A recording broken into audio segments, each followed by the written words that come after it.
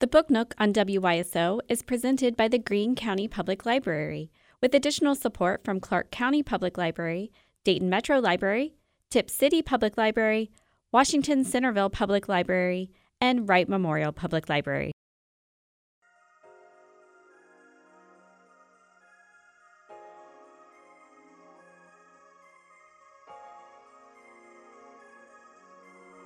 Good morning. Welcome to your first edition of the Book Nook for 2024. I'm Vic McCunis, and back in 1994, I was hosting excursions on WYSO, a music program many of you remember. And I was getting these phone calls from publicists for authors rather regularly. They'd call me up and they'd say, "Hey, Vic, we've got this author who's going to be in Dayton coming through a bookstore there, and do you want to interview the author?" And I would say, "Well, I host a music show. Why would I want to talk to an author?" And I kept getting these calls. And finally, I'm sort of a dim bulb, but finally the light bulb over my head did figuratively explode. And I said to myself, I love books. Maybe I should interview an author. So back in 1994, I did interview an author. I read her book first, and she was coming through town, and I didn't really know anything about her. For one thing, I didn't know that she was kind of famous. I wasn't familiar with her. It's the first book by her I'd ever read. Her name was Anne McCaffrey. She died some years ago. She wrote fantasy, and she had co-written a book with another author and was coming through Books and Company. So I interviewed her on the phone for about 10 minutes. And during the course of the interview, I got the feeling that she thought, this guy doesn't even know who I am. And after the interview ended, about 10 minutes later, I got a phone call, and it was her co-author. They apparently were staying at the same hotel, and they were bored, and she wanted equal time. So I did my first two author interviews on that very same day back in 1994. All these years later, we've done a few more, and the dream of a lot of writers who are in our local area is being on this program. I get approached all the time by local authors who want to be on the show, and sadly, I have disappointed most of them because there's just so many of them and so little time. But I do the best I can. And one local author, a writer from Dayton, who I've had on the show a number of times, is Martha Moody. Are you familiar with Martha Moody? She's a great writer. Did you know that she had a book that sold about 700,000 copies? I bet you didn't know that. Well, we're going to listen now to an interview I did with Martha back in, when was this? 2009, for her book, Sometimes Mine. Here's Martha Moody on your Book Nook Potpourri. Well, I love this new book. Tell our listeners what it's about. Well, it's about a female cardiologist who's very driven. She's an invasive cardiologist, which is, does cardiac caths and interventional cardiological things like putting in stents. And there are not many females who do that. And so she's a middle-aged female cardiologist whose life is pretty much her work, and she's good at it. But she doesn't have a balanced life. She's got a daughter who's about 20 that she's estranged from. She's divorced. But as the book starts, for about 12 years, she has had an affair with a married college basketball coach who lives in West Virginia, and they meet in a hotel room, I guess, Marriott, for 2 hours a week every Thursday night. And that's kind of her time of peace. And the book's about what happens when he gets sick, and she comes in, and it's kind of concurrently with that, she comes in contact with his family and how their relationship changes from then on out. And Jeannie is the physician, and Mick is the coach. And Mick is married and has a very successful basketball program. The games are quite often on television, and Jeannie can vicariously watch her lover on TV and try to think, well, what's he thinking right now? What's he feeling? Yeah. It's a very voyeuristic kind of thing. Yeah, definitely. definitely. How did you get the idea for that? Gosh, that's a good question. I don't know exactly. I can't remember where the idea of Jeannie came from. Well, that's not true. I do kind of remember. When Best Friends came out, I went to a few book clubs. And there's one point in Best Friends where the main character, whose name is Claire, has an affair with her ex-husband. And, you know, there's a lot of bad things that people do in that book. But at the book clubs, the things that women, because it was mostly women at book clubs, were upset about was her having that affair with her ex-husband. And they were really sometimes very irate about it. And, you know, I sort of thought, well, you know, it's not a good thing, but it's something that people can do. And isn't that interesting that of all the bad things that people do in the book, that's the thing that upsets people. And I thought it might be interesting to write about a mistress, just, you know, almost a technical challenge to see if I could make a mistress at all sympathetic or believable, or, you know, make a reader understand what they were going through. You know, and I had some patients that I knew were long-term mistresses, and I didn't think of them as horrible people. I thought their situation was kind of sad, you know, more than anything. So that was how I got the idea for Jeannie. And then Mick, years ago, my mother said to me, oh, I just read an interesting article. It said, who would you have dinner with if you could have dinner with anyone in the world? And she said, I'd have dinner with Henry Kissinger. and I said, I'd have dinner with Coach K, Coach Krzyzewski, who is a basketball coach at Duke. And my husband went to Duke, and we watched the Duke games on TV.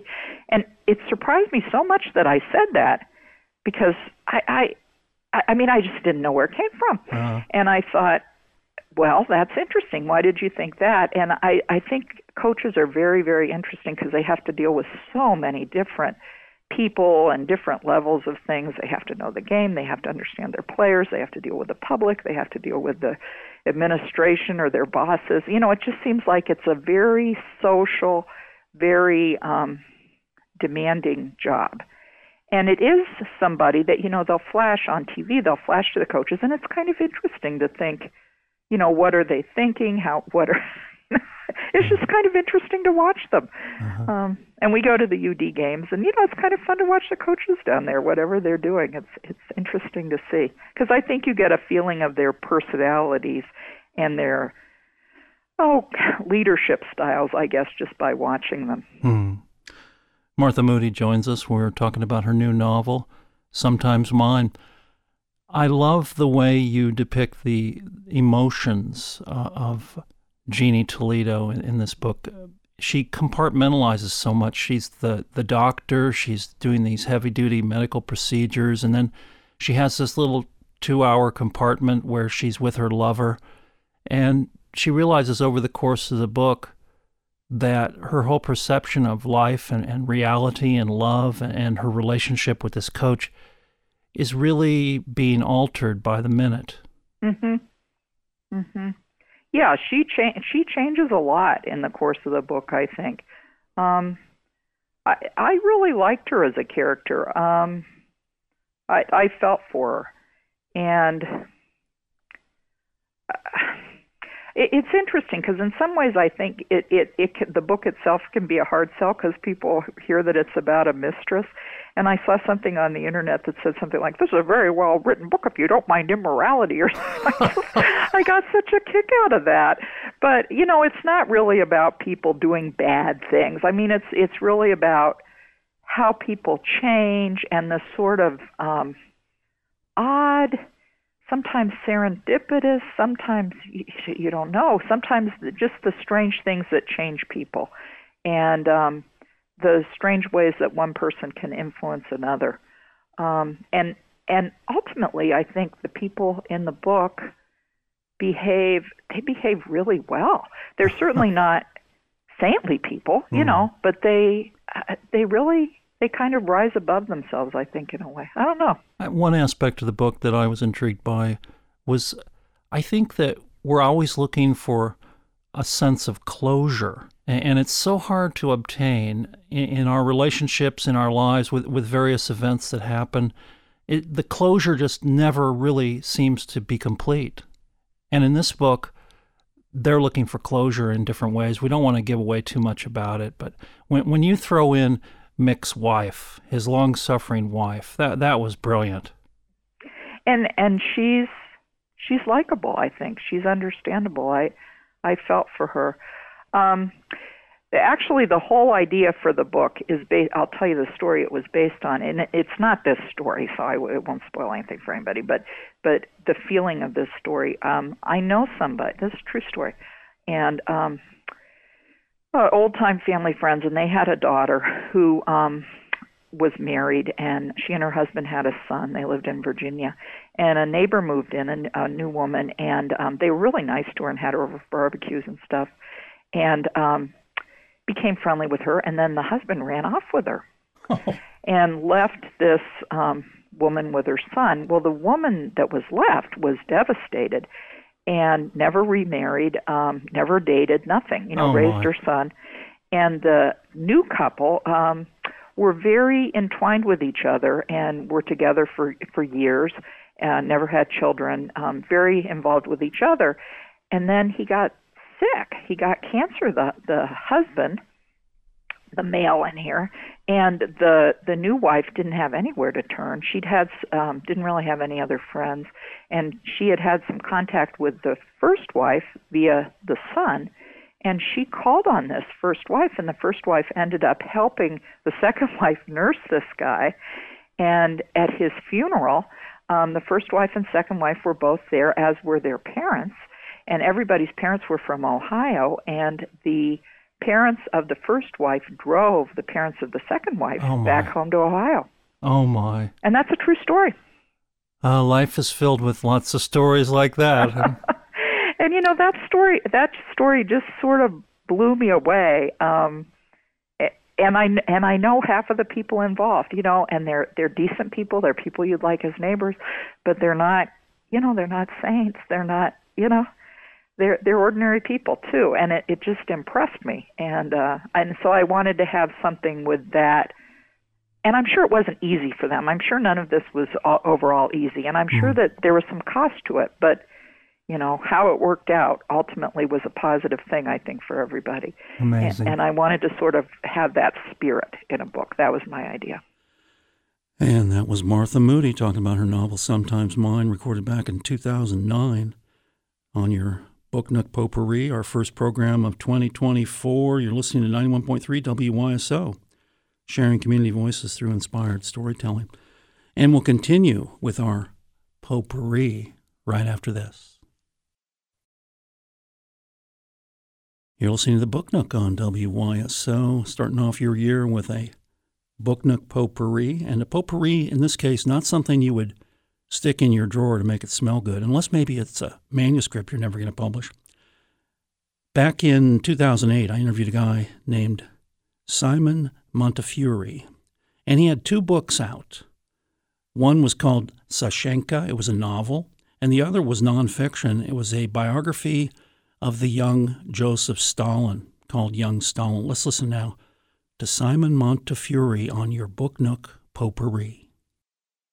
In the early 90s, I was a war correspondent down in the Caucasus, and which is the wild and mountainous region between the Caspian and the Black Seas, where Georgia lies, which is where Stalin was born. So I originally came to it from getting to know Georgia and Chechnya and all these kind of places in the early 90s, and I became fascinated by the history, and that led me to Stalin, and I wanted to write about Stalin in a new and exciting way, not just as a sort of inhuman sort of monster the way we've been educated about him during the Cold War, and not just as one of those insane psychopaths like Hitler. I thought that those analyses were in fact rather simplistic. And by an amazing chance, I got access to all the sort of personal archives of Stalin and his top leaders that really enabled me to write about it in a totally different way, and that was very exciting. Weren't you able to get your hands on his mother's diary? That's right. When I was doing Young Stalin, which is, which is a sort of biography of Stalin up to the revolution. I was incredibly blessed, and this story, this life story of Stalin in his youth, you could just read it as an adventure story. It's such an amazing life. He was a bank robber, a priest, a poet, a womanizer. Some people said it was like an Alexander Dumas story, like the Count of Monte Cristo, and it is like that. But equally, it's filled with new material, which has never ever been, read in the West, which is really dramatic. I mean, the example you mentioned is Stalin's mother's memoirs. I mean, can you imagine the excitement of finding that this actually existed and was genuine? But how did it survive? Well, that's an interesting story. You see, Stalin's mother was a very strong-willed woman, and she didn't. I mean, she did exactly what she wanted. She didn't like being told what to do. Very like her son, and she used to be interviewed by all these kind of journalists from Moscow, Bolshevik journalists. But they would write these pieces about we met this saintly woman who gave birth to the great leader. And Stalin hated this sort of journalism, and he wrote a memo, which I found in the Moscow archive, saying, on no account is my mother to be interviewed by anybody. She's not to leave any memoirs, etc., etc. But she did what the hell she liked, and before she died, she dictated a short memoir. It's only about 17 pages long, but it reveals Stalin as a normal person, and it clears up many mysteries about him. But of course, when she handed it in to the authorities there, they were horrified because Stalin had ordered that she shouldn't do this. So instead of filing it, in the correct place or sending it to be read by Stalin, they filed it in a special documents in the sort of local archives and left it there. And so it stayed there for 70 years. And I don't think Stalin ever knew about it. Your luck. Yeah, just a piece of luck. Did you find, after the collapse of the Soviet Union, that you had good access to archives, and has that access gotten reduced in recent years? Yes. I mean, I got access in a strange way because I've written 3 history books, which are all, by the way, in paperback and available in the States now. The first one was the biography of Prince Potemkin. The book's called Potemkin, Catherine the Great's Imperial Partner. And that's the story of the great love affair between Potemkin and Catherine the Great. And that book was really based on new archives. There were over 1,000 love letters of this brilliant couple who were really the most admirable people ever to have ruled Russia, right up until today. And the Russians loved that book because it rehabilitated these two Russians. She was known as a nymphomaniac, and him as a sort of pimp. And in fact, they were both astonishingly brilliant and romantic and interesting. And by coincidence, your president, George W. Bush, and his wife also read that book. Oh. And they said they used to read the love letters to each other in bed in the White House. But Putin also read it, and they discussed it when they met for the first time in St. Petersburg. Oh, my. I know. And but the funny thing is that they trusted me after this book. It went down very well in Russia. So they gave me access. When I wanted to do the Stalin thing, they gave me a very privileged access to all the documents. But by the time I wrote and published Stalin, The Cause of the Red Tsar, they didn't like the results. They'd become much more authoritarian, and they didn't really like the sort of my approach, which sort of revealed all Stalin's crimes and the way things were run then. So then I was out of favor, and then I'm back in favor again because of the young Stalin. They seem to like that book. But anyway, yeah, because it shows what an exceptional young man Stalin was, and that suits the way they look at things today. He's very intelligent, isn't he? He's very intelligent, and he's not a bad poet. Well, he was an extremely good poet, and the poetry's all in the book, and and he was a very good singer. He was a very good poet. You've got to realize that as a 17-year-old boy from nowhere, a cobbler's son, he walked into the editorial offices of their equivalent of, say, the New Yorker, and threw down his poetry and said, "Read this, you're going to like it." And the editor, who was a very powerful man, as if you imagine the editor of the New Yorker might be, the equivalent. Yeah, David Remnick is quite powerful. Yeah.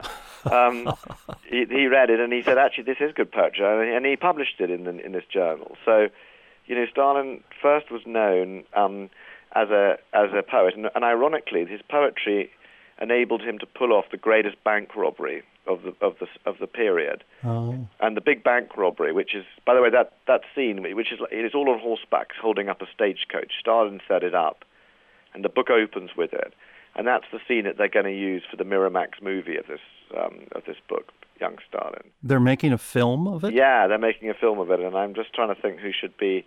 We're discussing who should be Stalin, because if you look at the cover of the book, Young Stalin, he was a very good-looking young man, amazingly, because we think of the sort of fat, old, rather sort of sinister-looking feline creature of the Second World War. But as a young man, he was very good-looking, and Johnny Depp. Some people want Johnny Depp. Yeah. I'm thinking now it should be Javier Bardem. Oh, he'd be perfect. The guy from No Country for Old Men. Mm-hmm. He'd be brilliant, wouldn't he? I agree. I see the look. Yeah. The book is Young Stalin. It's just come out in a paperback. And as you mentioned when we started, you have a novel out. Now, what brought a historian to write a novel? Well, this novel is something I've always wanted to write. It's based on, it contains many of the things that have happened to me, the things I've seen in the archives, meeting oligarchs, the great Russian oil billionaires of today, and the origins of my family, who were Russian Jewish family from who escaped from Russia at the turn of the century. So there's a lot in here that I've seen, and that makes it it gives it a very genuine feel of what Russia's like. But you don't have to be sort of interested in Russia or even know any Russian history to read this book. It's really the story of a girl, Sashenka. She's a young girl, daughter of a very wealthy Jewish millionaire in St. Petersburg under the Tsars, and she joins the Bolsheviks, and she becomes under Stalin she becomes one of the wife of the top leaders, and in the third part, an oligarch, a Russian billionaire from today, commissions a young historian to go into the archives and find out what happened to Sashenka, and really it's just an intimate. A story about love, about family, about children, about betrayal, about death, and about the redemption of the past. And it's just about the women in this family and the children over 3 generations, and what happens to them across the 20th century. And it's both inspiring and romantic, but also heartbreaking. And I think that people who don't even read history will I hope enjoy it. People often say they sort of laughed as much as they cried when they read it, and I've put my heart and soul into it. It's really about the children and this woman, and what amazing things women went through in the 20th century in Russia. Simon Montefiore joins us, and we're talking about his new novel, Sashenka, just published by Simon & Schuster. It's divided into 3 sections. The first section takes place in 1916 in St. Petersburg as the Bolsheviks are desperately fighting to survive about a year before the revolution. The next section is 1939, which is a crucial period in the Soviet Union. The purges of the late 30s have pretty much ended, but World War II is beginning, and the dreaded alliance with the Nazis is about ready to happen. And then in the third section, it's 2004. The Soviet Union is broken up, and historians are picking up the pieces. In fact, there's an historian in that section who seems a little bit like you. There's a historian, yeah, but he's a Russian historian. In fact, he's based on someone real who is like this wonderful, Russian, very handsome Russian guy who always wears leathers and is a biker, but is in fact also one of the great experts on secret police research in Russia. So he's a kind of amazing character. This is Maxi. But Katinka is a little bit like you too. Yeah, Katinka is more like me, but she's except that she's a girl. But otherwise, she's very like me, and she goes into the archives. And anyone who's interested I mean, this book in a way is like, as I said, it's really a love story and a story about family. But anyone who's interested about the Soviet Union today, how it became Russia today, if you like, we'll find some answers in there. You'll see the way the archives work, the way the ex-KGB people still control everything. There's a lot, and how the oligarchs live. All the details are correct, and I think there's a real feel, especially in that third part of sort of Moscow today and how it works, and people who are sort of wondering what on earth Russia's about today, we'll find some answers in that too, I hope. I'm guessing you must have encountered a lot of historical figures like Sashenka. She was so blinded by her ideology. That's right, and that's the fascinating thing about that period is you've got to realize these Bolsheviks, it was like sort of dealing with the Taliban. They were so fanatical and so blinded by their obsession with the progress of history and Marxism and so on that they just didn't see what was happening to them. And even as tragedy overtook them, they still believed so much in this. And it's also interesting. I mean, unusually in this book, not everybody. There are no sort of saints in this book. Everybody's involved in the project. It's just there are different degrees of grey, if you like. And actually, real life's like that, isn't it? We've got to. When you read this book, you've got to ask yourself as you read this book. Does love matter to you? How much do you love your children? How much do you love your beliefs? And how sort of how Snow White are you really? How would we act in these circumstances? So, it's it raises a lot of questions about how we would behave in a similar period, and I think those are big historical questions. But as I stress, it's really just what matters to me in this book, because I've written about power in my Stalin books, my Stalin history books. So in this book, what mattered to me was love and family and the intimate details of a woman's life. And of course, Stalin makes more than a cameo appearance. Yes, he appears, and so does Rasputin. Sashenka's mother is a fan of Rasputin and knows Rasputin. And in the first part, in the St. Petersburg stuff, everyone's taking cocaine. It's very decadent, and in fact, that was what was happening. All these kind of top government officials in 1916, as the last years and months of the Tsar, everyone was taking cocaine for as a headache treatment. Uh-huh. But all the material on Rasputin, on the government people under the Tsar, under how they lived and how they lived in their mansions, all of that is accurate. So is the sort of portrayal of Stalin. Stalin at one point visits Sashenka's home unexpectedly, and her daughter gets up and comes in and sits on his knee, and there's a terrible moment when the little girl is about to suddenly realize it's Stalin and is about to say something terrible, and her poor parents are agonized with worry about what she's going to say. And this is based on a story that really did happen, and I interviewed the child who had sat on his knee. So, there's the historical bits in the background are accurate. But as I said, you can read this without knowing what a communist is or caring.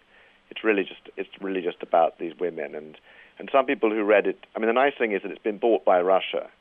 It's been translated into Russian, which is quite a compliment because I really went straight. I spent so much time there. I really know how the streets feel and how the food tastes and how the apartment blocks smell and everything.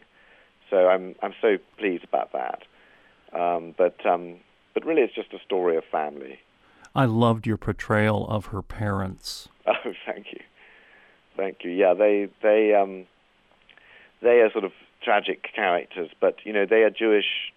They've both sort of made it to great sort of aristocratic wealth and prosperity. They live in a huge mansion in St. Petersburg. They have drivers and a huge staff and diamonds. And both of them have sort of come from the shtetls, the Jewish villages of sort of Ukraine and Poland. And now they're in Moscow, but neither of them in their own way are completely happy. All the main characters are totally invented, I should say. if the background's all accurate, Sashenka and her mother and father. The mother is very decadent, very selfish. She's a sort of Russian Scarlett O'Hara, and a terrible mother who is jealous of her daughter's beauty and poise. And Sashenka herself, I really love her. I've come to sort of feel that she's more real than many of the historical characters I've written about. And the children, again, I just love those children. And I sort of cried as I wrote the book sometimes. It's just so heartrending what happens to them.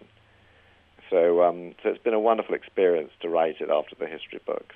Well, it's really an amazing novel. And I must say, without giving anything away, the ending gave me chills.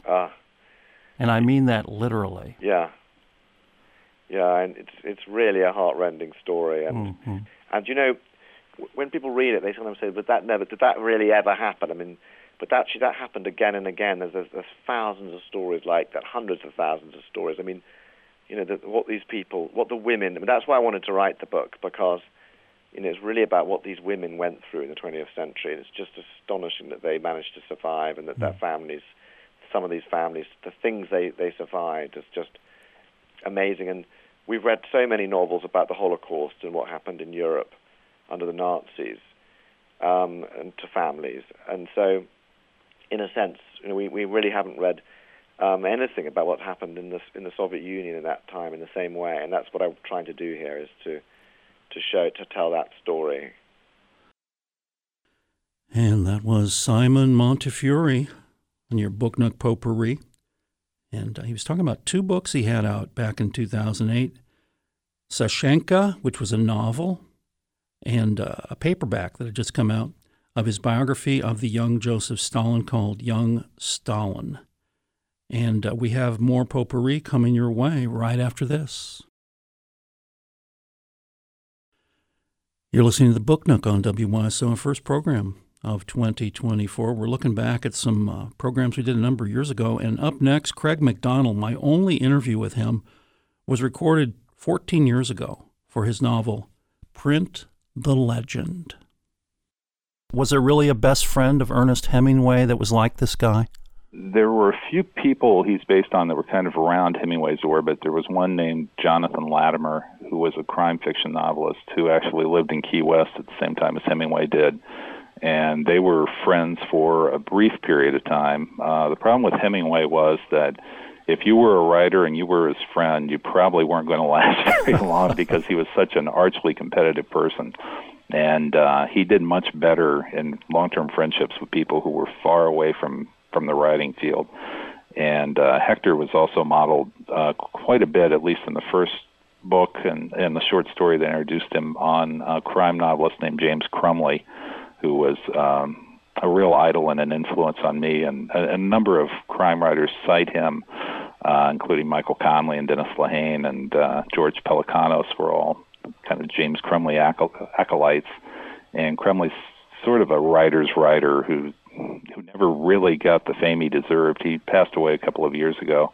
His most famous book is probably one called The Last Good Kiss, which has an opening paragraph that people tend to cite as one of the great opening paragraphs in crime fiction. And his first novel actually was a Vietnam War novel called One to Count Cadence, but Hector's kind of modeled on him as well. Craig McDonald has joined us. His new novel is called Print the Legend. And you had me from the second I saw the cover. I love this photograph of Ernie. Yeah, it's a fairly obscure photo. You don't see around a great deal of him holding his shotgun shirtless in a basement. It may or may not be the shotgun that supposedly delivered the fatal shot to him in July 2nd, 1961 in Ketchum, Idaho.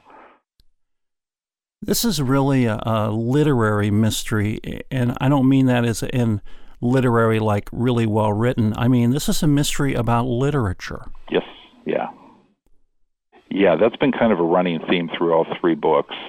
Hector Lassiter is sort of popularly known, or his publicist put out the tagline for him that he's the man who lives what he writes and writes what he lives, because there is this kind of overlap or tension between his biography and the events in his life and what ends up on the page.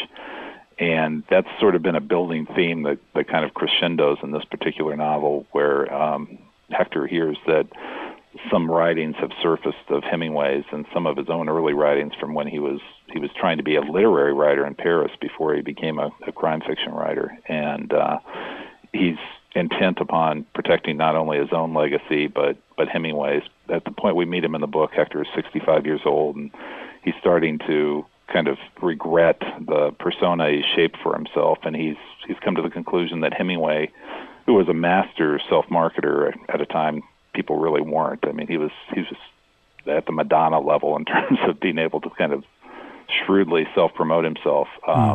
He kind of collapsed under the weight of his own public persona, and in fact, Edmund Wilson, who was a famous critic in the early 20th century and considered Hemingway's prime critic, said that the Hemingway everyone came to know as sort of a public personality was Hemingway's own worst invented character. Oh.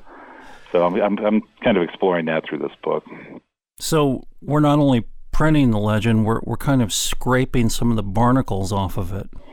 Yeah, I try to get at the real Hemingway, who I think, he promoted himself as a man's man and a very athletic guy and a capable guy, but he was incredibly accident prone. He was nearly blind in one eye.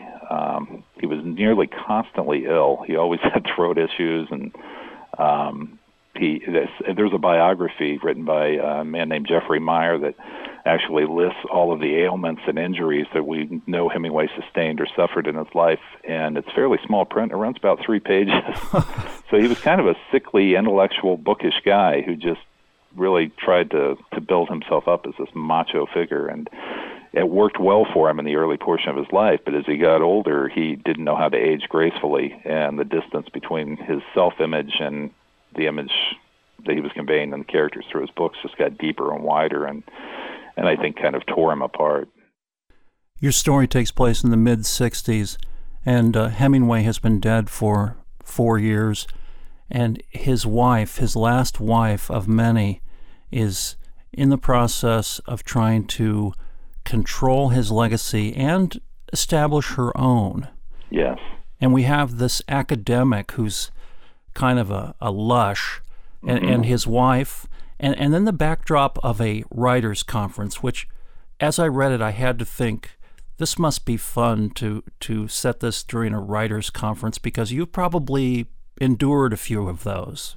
I've been to a few, and they aren't quite like this one in that they tend to be, I go to a lot of crime fiction events like that. There's one called BoucherCon where readers and crime fiction novelists can kind of mix, and it tends to be more collegial than this does, where you're dealing with a bunch of academics who all have the same obsession, which is Hemingway, and they're all looking to just undercut and knife one another in any way they can. And the professional jealousies are running thick, and it is a scramble to kind of put their own stamp on Hemingway, just as Mary Hemingway is trying to do. She was a kind of middling journalist he met during the Second World War. She became his fourth wife. Most people who knew them said she was the least equipped of any of the women who passed through his life to be married to him. She wasn't deeply intellectual. And she really did see herself as his caretaker in terms of his literary image, and took it upon herself to actually revise more of A Movable Feast, which was his posthumous memoir that was published in 1964, I believe. And she moved chapters around. She took an early draft and constructed a last chapter that is nothing like anything Hemingway wrote. And she selected the title of the book. He was originally going to call it The Eye and the Ear. And I have to give her credit. She came up with a much better title for the book than he would have had. But is that A Movable Feast? That's A Movable Feast, yeah. Okay. And then she kind of proceeded on through the early 1980s with Islands in the Stream was a novel he left unfinished. She gave it that title. She chose the dust jackets. She cut the books, edited them, and for better or worse, what's happening now is that Kent State University, among others, is actually starting to print the posthumous works he left in their unexpurgated form, so you can kind of really get a sense of how drastically things were altered. And they just did a restored version of A Movable Feast. And when you read it, it's a good deal different than the book we've known for 40-some years. Is it gobbledygook? It's deeper in some ways and richer. He took a lot of criticism for the way he kind of supposedly mocked F. Scott Fitzgerald in the latter part of A Movable Feast, and for not really taking the blame for the ending of his first marriage in the Movable Feast version from the 60s that Mary Hemingway edited. And if you read the new one, it's much more nuanced, and he's much rougher on himself about the end of his first marriage, which he always regretted. It's a little more nuanced in the way he deals with F. Scott Fitzgerald, and the book ends differently because she did shuffle the chapters around a bit. And I have to say, though, in an odd way, maybe it's because I've known the book for so long and was so affected by it, I kind of like her version better. but I say that with some real mixed emotions. So. Craig McDonald joins us. His novel is Print the Legend, and we've been very good. We really haven't given very much away about the plot to our listeners, and I know you probably don't want to give much away, but I've got to say, you have a really great villain in this, and I don't know what you want to say about him. There are probably two villains in the piece, and they're both affiliated with the FBI. One is J. Edgar Hoover, who did actually make surveillance of writers a real goal of his through most of his career going well into the 1970s. Apart from Hemingway, who he was having followed really aggressively, he was having John Steinbeck surveilled. Robert Frost, the poet, who he was having watched when Frost was in his 80s. Rex Stout, the creator of Nero Wolfe, the mystery series, he was under surveillance. Pearl S. Buck, too. A number of these were because of their political affiliations. Dashiell Hammett was under constant FBI surveillance, and his politics sort of opened him up to that. But some of these people weren't in any way political in any sense we would think of, and it just seems to have been an obsession of Hoover's. And the other main villain of the book is a guy named Donovan Creedy, who is an FBI agent who's recruited by the FBI in the early 1920s to steal some of Hemingway's writings. And he's an aspiring novelist himself who ultimately becomes kind of a paperback thriller writer of really mediocre quality and resents Hemingway. And Hemingway's sort of his bête noir who he pursues over decades. And he's actually based on E. Howard Hunt. I thought you might have. Okay. Yeah. Somewhat modeled on E. Howard Hunt, who was a racist by all accounts, and Donovan Creedy certainly qualifies on that front. And he was an FBI operative, CIA as well. If you buy into the conspiracy theories, there are a lot of stories about him having been really neck-deep in the planning and execution of the Bay of Pigs. There are some theories that he was on the grassy knoll when Kennedy died. He was a Watergate burglar, and he did actually serve some time for that.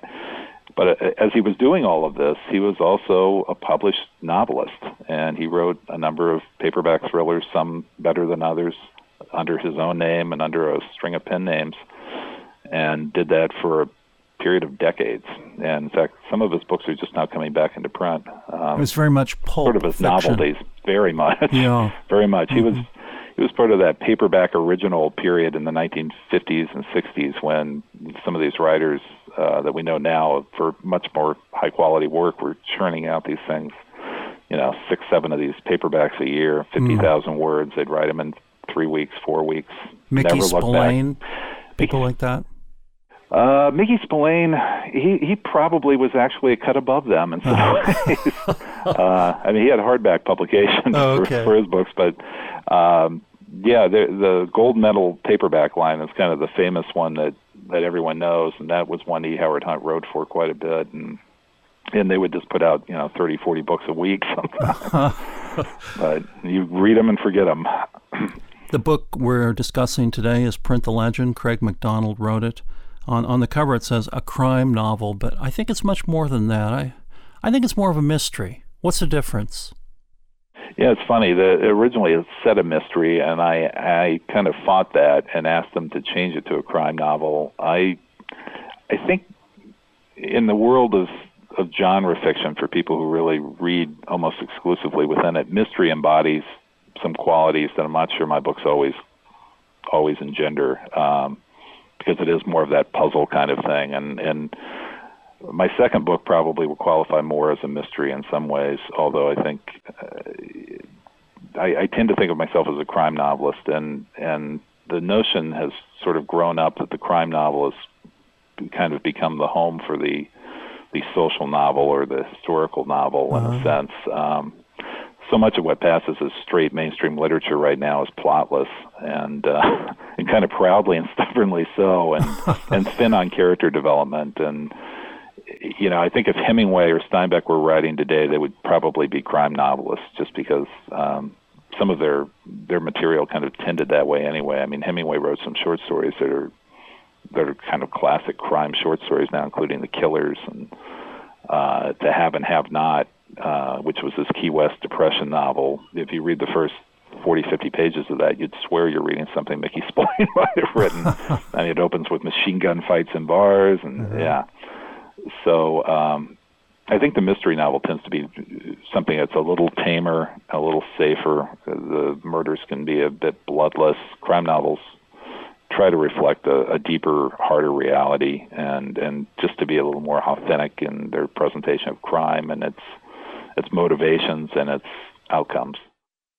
Craig McDonald joins us. His book is Print the Legend, and it's one of these books where it's based on real events, yet as you read it, you wonder, where do we cross the line into fiction? Because there's a lot of stuff in here, and I'm no Hemingway scholar, where I read it and I thought, now, did that really happen? For instance, did Hemingway get shock treatments? Oh, yeah. Yeah, absolutely. One of the horrible ironies of the end of Hemingway's life was that many people in mental illness or some strain of genetic depression or manic depression definitely runs through the Hemingway family. His father killed himself in the 1920s when Hemingway was writing A Farewell to Arms, and Hemingway's brother committed suicide, his sister committed suicide, one of the granddaughters committed suicide. There's definitely something that runs through that family that's tragic. But he was regarded as becoming increasingly paranoid in the latter half of his life because he kept saying the FBI was following him and they were chasing him and they were pursuing them. And in the final weeks of his life, final days of his life, in fact, the very last night of his life, he pointed across a restaurant he was eating in Idaho, his favorite restaurant called the Christiana, and he said, those two guys over there, they're FBI. And his wife, Mary, and others just thought, well, he's completely lost it, and he's just paranoid. And it was probably true. It was absolutely true. After his death, and Mary did approve electroshock treatment for him at the Mayo Clinic to try and break him of these self-destructive tendencies. And Hemingway had suffered innumerable concussions. I don't think anyone really knows how many. If you have 2 or 3 concussions and you have an alcohol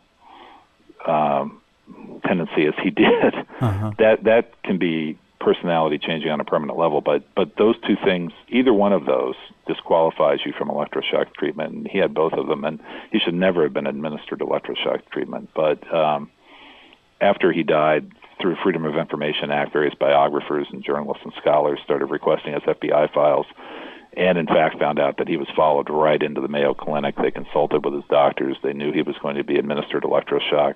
Some indication that maybe they encouraged the doctors that was a good idea. And so that's all true. And the goal in writing any book like this is the hope that you blur it successfully enough that people can't quite tell where it drops off and where the fact drops off and the fiction begins. And one of the great compliments is that people will say, "Well, you sent me to Google to look this up to see if that was all true." Well, I loved it, and I'm kind of thank you. I'm a tough one. I don't love that many books, and I love this one. That was Craig McDonald, recorded back in 2010, talking about his novel Print the Legend. My only interview with him, he's a very mysterious guy. He wouldn't even tell me where he was. He was somewhere in Ohio when we did that interview. You've been listening to the Book Nook Potpourri as we open up 2024 on the program. Hope you enjoyed those interviews. Tune in tomorrow at 10:30 when we'll bring you the Book Nook again, and we're going to go back to 1998, an interview I did with a guy named Bartle Bull for a novel I absolutely loved called Cafe on the Nile. It was part of a 4-book series which concluded about 7 years ago. That's the Book Nook right here on WYSO.